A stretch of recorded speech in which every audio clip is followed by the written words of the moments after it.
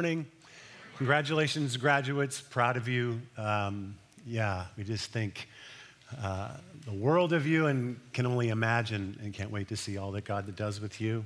Maybe it is a good morning to talk about honoring your father and mother. The perspective that that God has put in my heart and mind through the study of this particular wisdom is that honoring the father and the mother is a lifelong thing. It's multi-generational. It changes the future and it values the past. And as we look into it, I think you'll see what I'm talking about here. But this is where we're at in the Ten Commandments, as Adam suggested. Do you know, has it become clear to you that the commandments, they don't refer to themselves as commandments? Where that particular phrase comes from is later in Deuteronomy. But when they were originally given to Moses, it was less commandy and more wisdomy.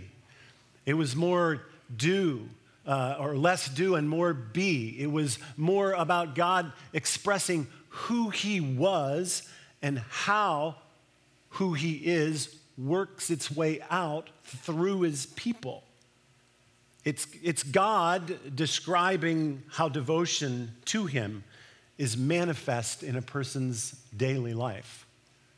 That's what the 10 wisdom sayings are. If that doesn't make any sense, let me give you a metaphor. Like when love of country is manifest in a soldier fighting to his own death. Like when a musician's passion is manifest in them practicing for hours each day to perfect a piece. The 10 wisdom sayings, the 10 commandments, as it were, are what we might reasonably expect to see in those who, created in God's image, are now devoted to him and rest in him. It should look like this wisdom. So here's where we are, and here's where we're headed, just to give you sort of the big picture. The first 3 commandments describe, loosely, a relationship with God. The first 3 describe a relationship with God.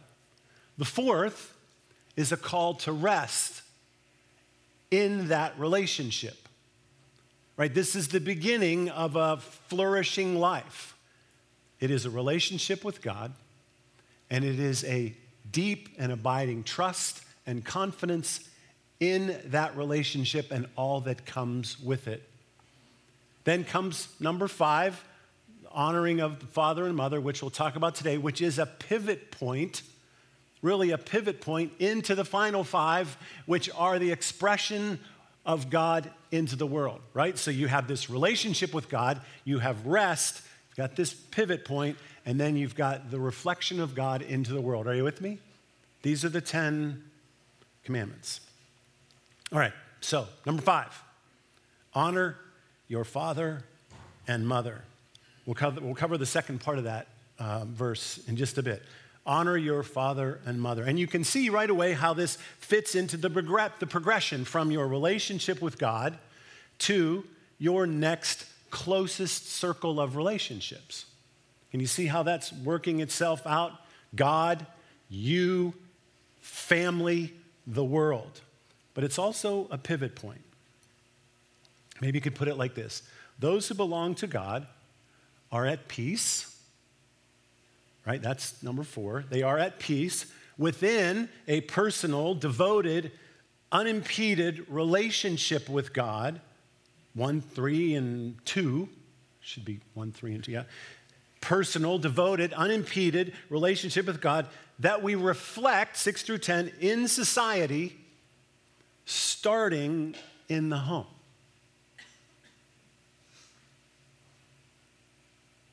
The wisdom of God in this space is the people of God at rest in a relationship with God that we are reflecting into society that starts in the home. Not only is the honoring of father and mother a progression, it's a prerequisite. The home is the preparation and the proving ground for the mission of God in you to reflect him into the world. Are you with me? Honor your father and mother. It implicates the entire family. Sometimes we think it only implicates children, but it implicates the entire family. And Paul understood this. Whenever Paul took the wisdom of God from the Old Testament, and this in particular, and transferred it and taught the churches how to express it now through the eyes and the work of Christ, he always broadened it out to its actual full effect. He would say things like this to a young startup church in Colossia: wives, submit yourselves to your husbands as is fitting to the Lord. Husbands, love your wives. Do not be harsh to them. Children, obey your parents in everything, for this pleases the Lord. All of this pleases the Lord. Fathers, you could translate parents, do not embitter your children or they will become discouraged.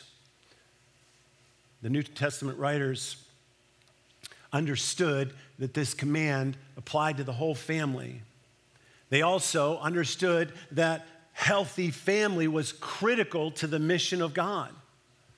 That the reflection of God, of the people of God into the world must and will start with the family, and it must be healthy there for it to be healthy here. Listen to how Paul puts it to his young startup, Timothy.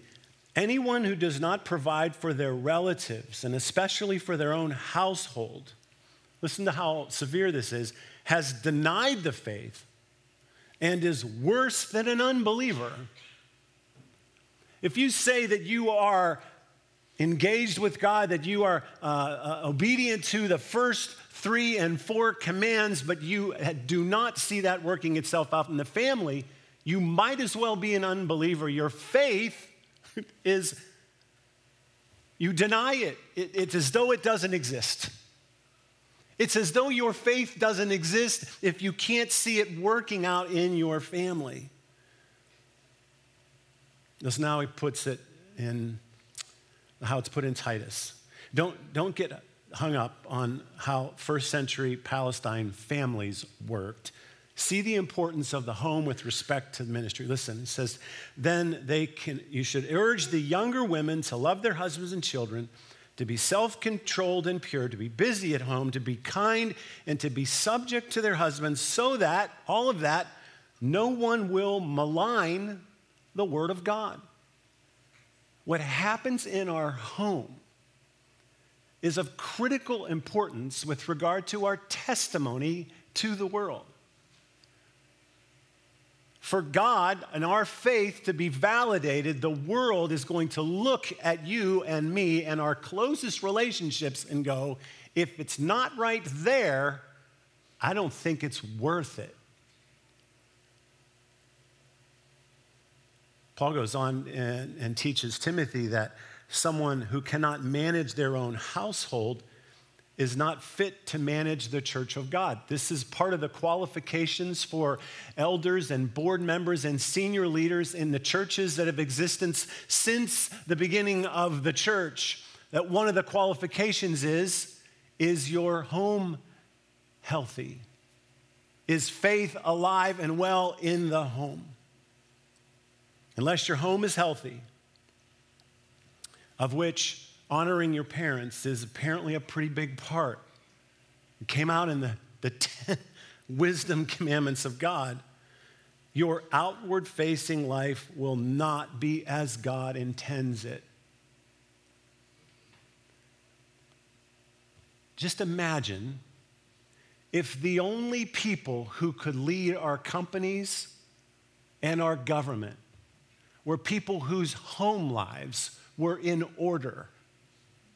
How different would the world be? God says, this is how it is. The human flourishing life is first reflected in the home, and then it becomes vibrantly inclusive of the world. So let's go. Let's look at what it means. Honor your father and mother so that you may live long in the land the Lord your God is giving you. I only want to just answer a couple questions this morning. What is honor? What does it mean to honor someone? What does it look like? Who is being called to honor in this commandment? And what's your part? All right? What is honor? What does it mean to honor someone? Who's being called to honor and what's your part in it? So what is honor? In the Hebrew, the word for honor is kavod, K-A-V-O-D, kavod. And it means weighty, heavy. It's the same word is used in the Bible for glory. Kavod, same word. Whenever it's honor or glory in the Bible, it is kavod, which means heavy or weighty, deep, profound. It's used most often with reference to God, signifying divinity, awe-inspiring magnificence, right? On a human level, we might call this gravitas. It is weighty, heavy. Honor, glory is a commentary on the richness and the depth of the thing or the person. In Exodus 20, verse 12, honor your father and mother, it is the verb tense of the word kavod. It's kabed, K-A-B-E-D. Same root word. You've got the noun, weighty, and you've got the verb. And the verb, in this case, is to give weight, appropriate weight, and heaviness back to the thing that is weighty. To dignify, to express importance and gravity towards someone or something. To honor someone is to give the dignity and the respect and the reverence that they so richly and profoundly deserve. To someone who is kavod, we kabed them. For someone who is weighty, here's a little hypothetical. When he discovered the sacrifices his parents had made to ensure his well-being and his education, he decided to kabed them, to honor, to give weight by dedicating his first book to them. An act of deep respect, acknowledging the kavod, the glory and the weight of their love and commitment. To honor someone is to kabed them, to give them the deep respect and weight that they deserve. So how does that look when we honor someone, and particularly our parents in this example? Well, it could be very simple in one case. To listen, to serve. The things that you think about in your life that you want to do for God as a result of what He's done for you are the same kinds of things that you might do for those in authority in your life, particularly in the family. So you would submit and you would treat them well. And you could do those things, but it could lack the depth and the weight that this is calling for. In the richest sense, it would be to recognize and uphold the profound dignity of your parents, which can change the simple things that we do. It can at least change the sentiment. To recognize and uphold the profound dignity of your parents. That's what this is calling us to. Now, I'm with you. There's a lot of different family dynamics represented in this room. When we think about the kinds of dignity that is be given to us, we think about the kinds of respect and dignity and profundity that we give to others, and we think about what is deserved even by others in our life, right? It starts to get real complicated real quick. Hang in there. Who's being called to honor? It's a good question here. I think this isn't lost on most of you, but it's worth suggesting and saying. It's welcome news if what's being referred to here, who's being referred to, are the children ages 2 through 18. If that's who this is levied toward, if this is where this is directed, that every parent in the room says, amen, hallelujah, thank you for at least that commandment.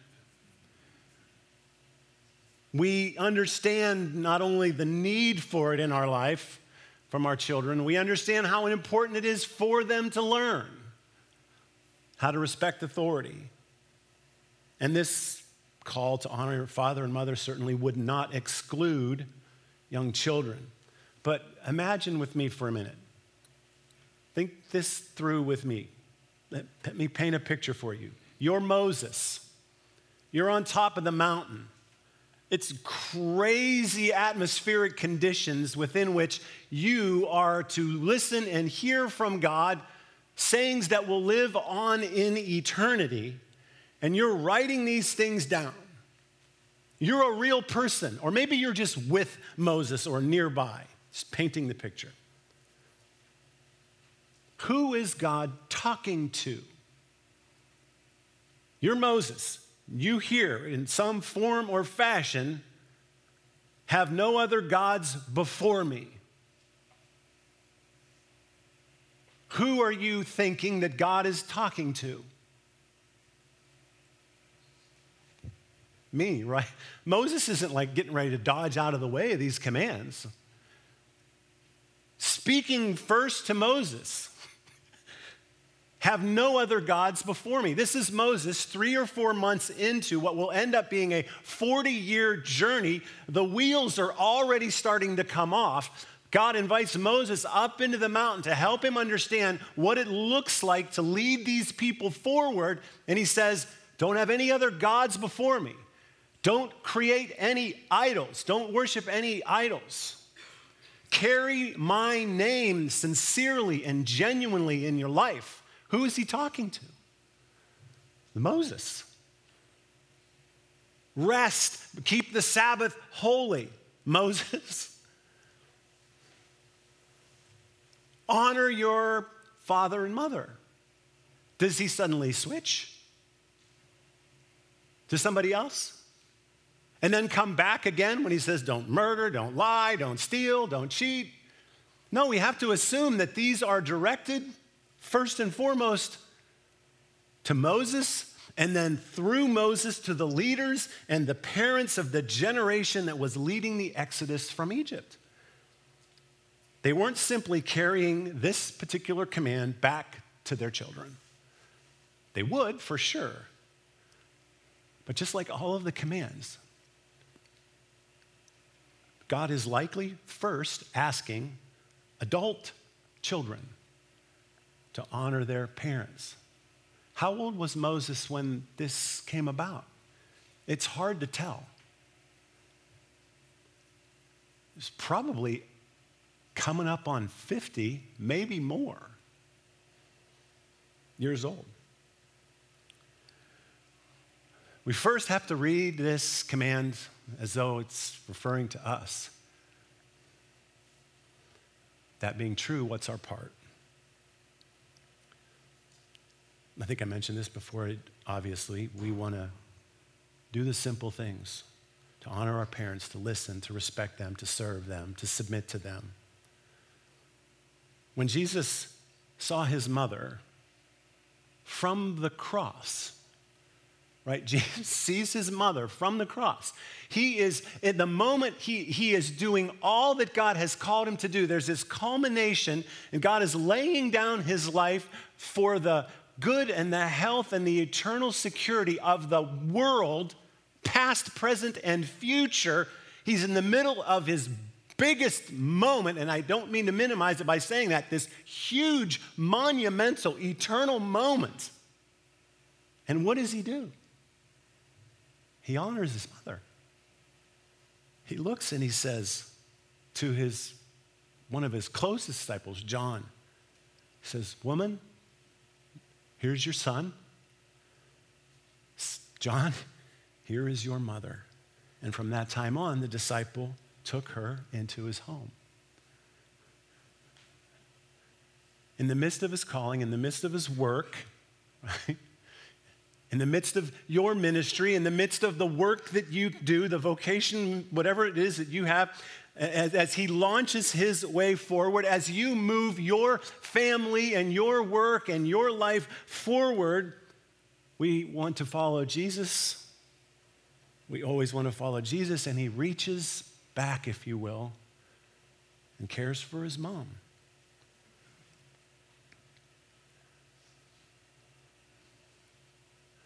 Adult children are called to honor father and mother in the midst of all that's going on in life. When I talk to my two boys, whether it's on the phone or it's in person, I want to know how they're doing. We push them out of the nest. They're soon to be 25 and 27, and I love to hear what's going on in their life. But there's something deep within my soul that is stirred when they say, "How are you?" It's a very simple question with a depth of honor associated with it. Even in the toughest family situations, there are ways to simply and profoundly honor your father and mother. Number two, humbly accept the wisdom of previous generations. So I'm talking to you, I'm talking to me, right? Back to this context, right? So after hundreds of years in exile, slavery, oppression under Egyptian rule, through 10 or a dozen generations from Joseph, who saved Egypt, to eventually Moses, where they are completely enslaved and oppressed for hundreds of years by Egypt, we have really no record of people of God breaking their way out or brokering their way out of this situation. They may have, we just don't have record. They certainly weren't void of their practices of faith. There is evidence of that the church, certainly underground in a sense, but even in some public spaces, Egypt was a sprawling region. There was a faith practice, there was a remnant. The people of God were still, as best they could, worshiping God. But they somehow remained slaves, oppressed. And then one day, again, hundreds of years in, God calls Moses into his presence and then sends him out to lead the Exodus out of Egypt. Which he does. A new movement of God by the young generation, the next generation. This has happened hundreds, if not thousands of times in various ways throughout history. The next generation, when it's healthy, when it's supported, develops a holy malcontent for the way it is, and then hears from God and goes for it. Some courageous, usually younger soul hears from God and steps up to lead the people of God into new frontiers. New and wonderful movements can occur and last for generations. This is what happened. Maybe Moses is the model. The dark side of holy malcontent and forward-driving faith of the next generation is that they often are too young or inexperienced or immature to see the ongoing value of the former generation. Can I get an amen? Have you been there? In church, in family, in business? The next generation, it's just so valuable to the future of really anything, can easily tend toward being judgmental of the past.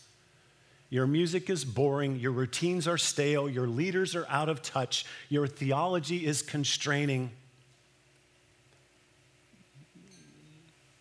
You know, some of you know Pastor Paul and his wife Kelly. Paul was one of our first elders, lead elder for many years.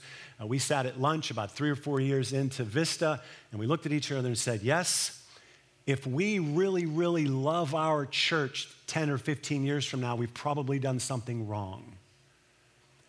At some point, the older generation needs to be a part of the new generation going forward, and it's not all that enjoyable at times.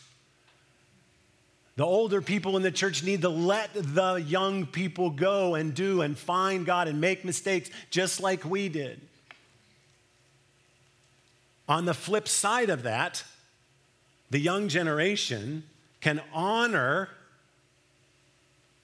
the last generation by humbly accepting the wisdom that they have to offer. Hindsight is 20/20. Moses probably did some Monday morning quarterback about those people who didn't do anything, it seems, for hundreds of years. Don't we all? Don't we all? Can't we look at our youthful past and remember our arrogance? I came home from college after my freshman year, and since at that point I knew everything, I told my dad some of the things he wasn't getting quite right. I have the most amazing dad in the world. He didn't deserve that comment at all. And I don't know that I've ever seen my father more, he wasn't angry, but he was very urgent, very intense with his response. And I still remember. He said, hey, once you have been curled up in the fetal position next to your bed, wondering how it is you're going to provide for your family, will you come and tell me how to do my life better? You know, point taken. I'm going to head back to college, learn a few more things.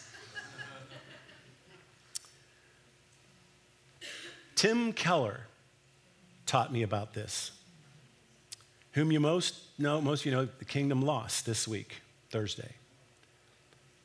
Trailblazing pastor himself who realized how suburban expansion through the later decades of the 20th century and how the church had went with it was leaving our cities behind where new futures and cultures and societies find their new life. He founded and pastored one of the most successful churches of our time in one of the toughest environments to do it, New York City. And as a result of his success in that city, his voice echoed globally for at least the last 20 years. The New York Times put an article out yesterday or today on Tim Keller. Started like this: the Reverend Tim Keller, a best-selling author and theorist of Christianity who performed a modern miracle of his own, establishing a theologically orthodox church in Manhattan that attracted thousands of young professional followers. He died on Friday at his home in Manhattan.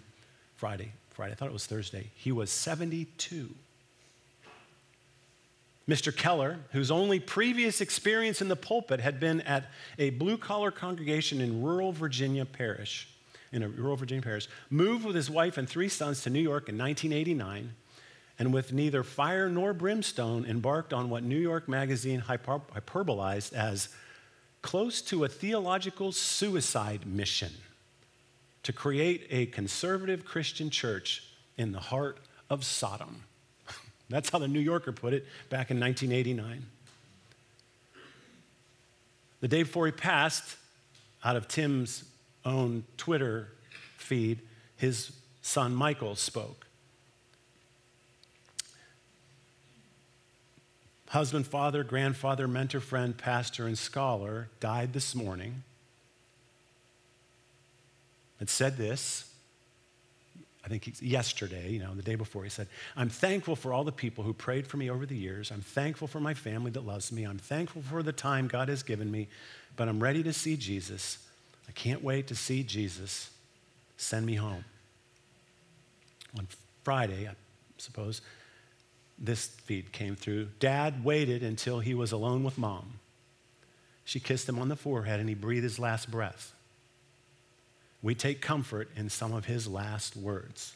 Quote, There is no downside for me leaving, not in the slightest. See you soon, Dad. He changed my life.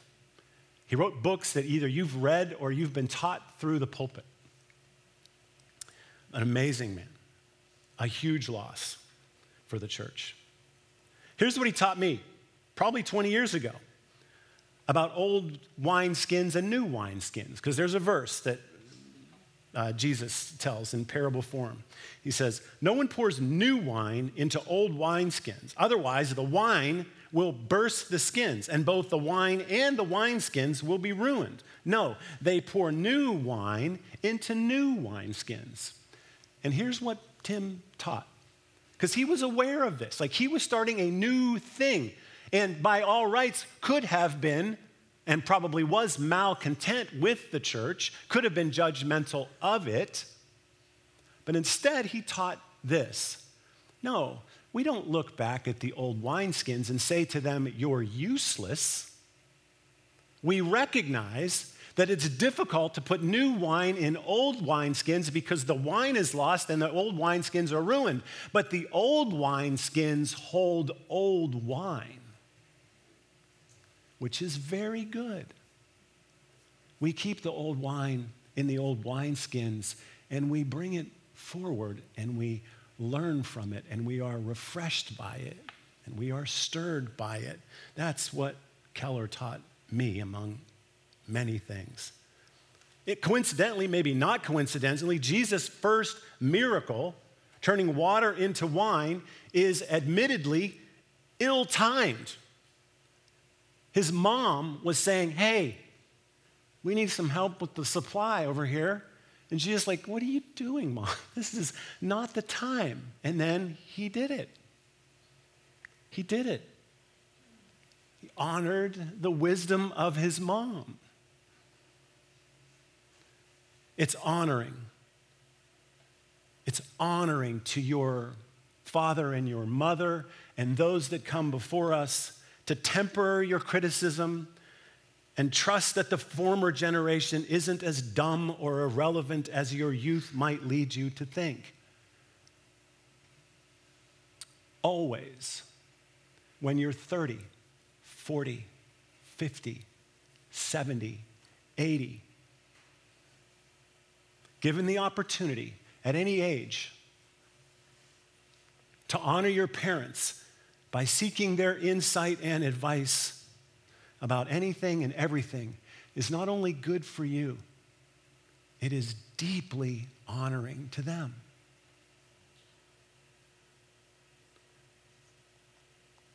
Next, it might take me a bit to flesh this out for you. Accept the transfer of responsibility for the relationship with the previous generation. And here's what I mean. This comes from, maybe this is coming out of some personal experience, right, with our boys. And you're aware of this. Anybody that's raised a family, you love them with you and near you, and you cherish the times when they're young and together, and then in anticipation of the day when they graduate. And every time they graduate, it's that mixed bag of, wow, they've arrived where I'd hoped they arrived, and they're becoming less connected to me. To one day when they move off on their own and in many cases start their own families. And Tammy and I have always seen one of our primary jobs is for our children to launch. Tammy would say, our boys are not going to fail to launch. And I was like, well, can we delay the launch? You know, I want them to launch too, but like, would 35 be okay? We want them close, but we know we want them to launch. And they do eventually. And we still make family plans, and we still invite the family to be a part of what we're planning and doing. But it is extremely honoring, just like when the boys say, how are you? It's extremely honoring when the next generation takes the responsibility for maintaining the relationship. Our job is to continue to press and to breathe and to encourage and to encourage risk-taking and faith and start the new thing, start your family, keep the thing going. It's very honoring while we're doing that, and if you're doing that, that next generation is taking the responsibility to keep you close, appropriately so. If anybody had the capabilities and competencies to argue for their independence, it would be Jesus, right? Was he capable on his own? Absolutely. And the Father clearly trusted him. At his baptism, he said, "This is my Son with whom I am well pleased." At his transfiguration, he said, "This is my Son, listen to him." God the Father is doing what earthly fathers do to earthly sons and daughters. I am well pleased. Go, be, do. But even over the next and final weeks of Jesus' life following that transfiguration, you see him continually tilting back and connecting with the Father, taking the initiative to be with him. He went off to be with him. He pursued God. In his most vulnerable moments, you think about the Garden of Gethsemane, where he's weeping and bleeding about this thing that is going to happen. And he says to God, "Daddy." He says, "Daddy." On the cross, he says, my God, my God." In John 17, when he's praying, he is beseeching the Father to come alongside and be with him as the disciples go forward. And just before he dies, he speaks to his Father again. No matter how old you are, it is very honoring when you pursue the relationship with your mother and father and allow them to continue to press you with their wisdom into the things that God's called you. A couple more things. We need to wrap it up here. I'll be brief. This next thing deserves to not be brief, but it was going to be anyway. What about dishonorable parents? I mentioned this earlier, right? What if you have dishonorable parents?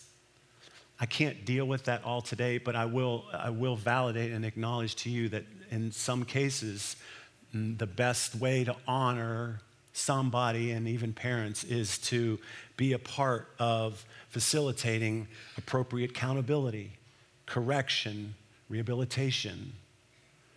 It doesn't always look like puppy dogs and roses and things like that. There is a way, and there is a requirement and a need and a necessity in relationships I know you all are aware of, whether in your own or close to you, that honoring looks a lot different than in the middle of the bell curve. And I just want to validate that.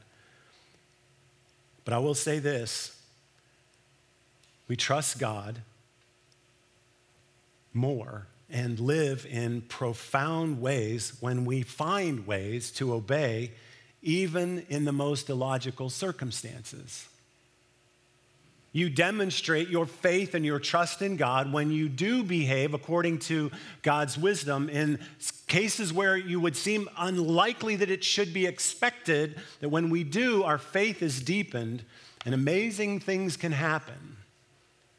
There are limits, I want to be on record to say, but there are often ways to live in eternally wonderful ways when we turn the other cheek, when we love our enemies. Honoring the dishonorable is the epitome of Christianity.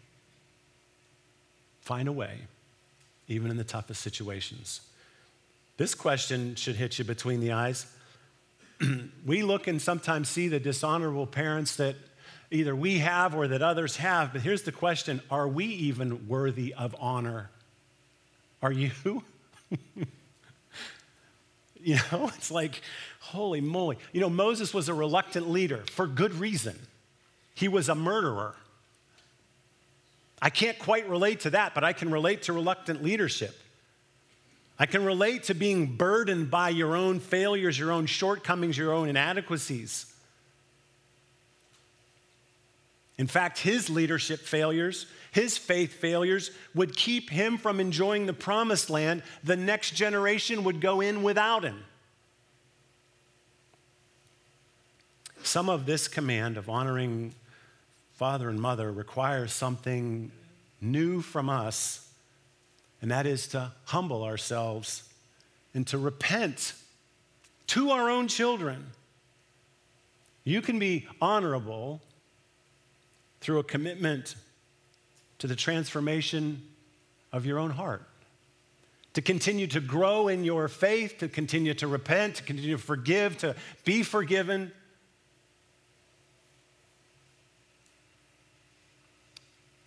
Truth be told, we probably aren't worthy of honor. Not the richest kind. We think, okay, you can, treat me well and I can demand those sorts of things. But when what we're looking for is something so much deeper, most of us look in the mirror and go, I'm not sure I deserve that. And it's probably fair just to say, yeah, that's true. But what does make you, quote, deserve it is how you embrace your faith, how you embrace grace and mercy and failure, and the way you admit it and deal with it. We have acknowledged, Tammy and I started a counseling fund early on in our marriage for our boys because we're like, man, we are screwing this up. They're going to need some counseling. Let's just start saving right now. We had some lackluster parenting moments, and over time, we have specifically asked for their forgiveness. On the flip side of that, to your parents who probably don't feel like they deserve honor, you can live in a space of grace for their human frailty, their failures, their humanity, and relieve them of the less honorable aspects of their life, remembering that they're human. And finally, I would say this. Let your children honor you by being proactively involved in their ability to get better from your parenting. To come alongside them in the acknowledgement of what weeds we have sown into their garden and allow them to pull them freely and help pull them out with them. Be a part of that engagement.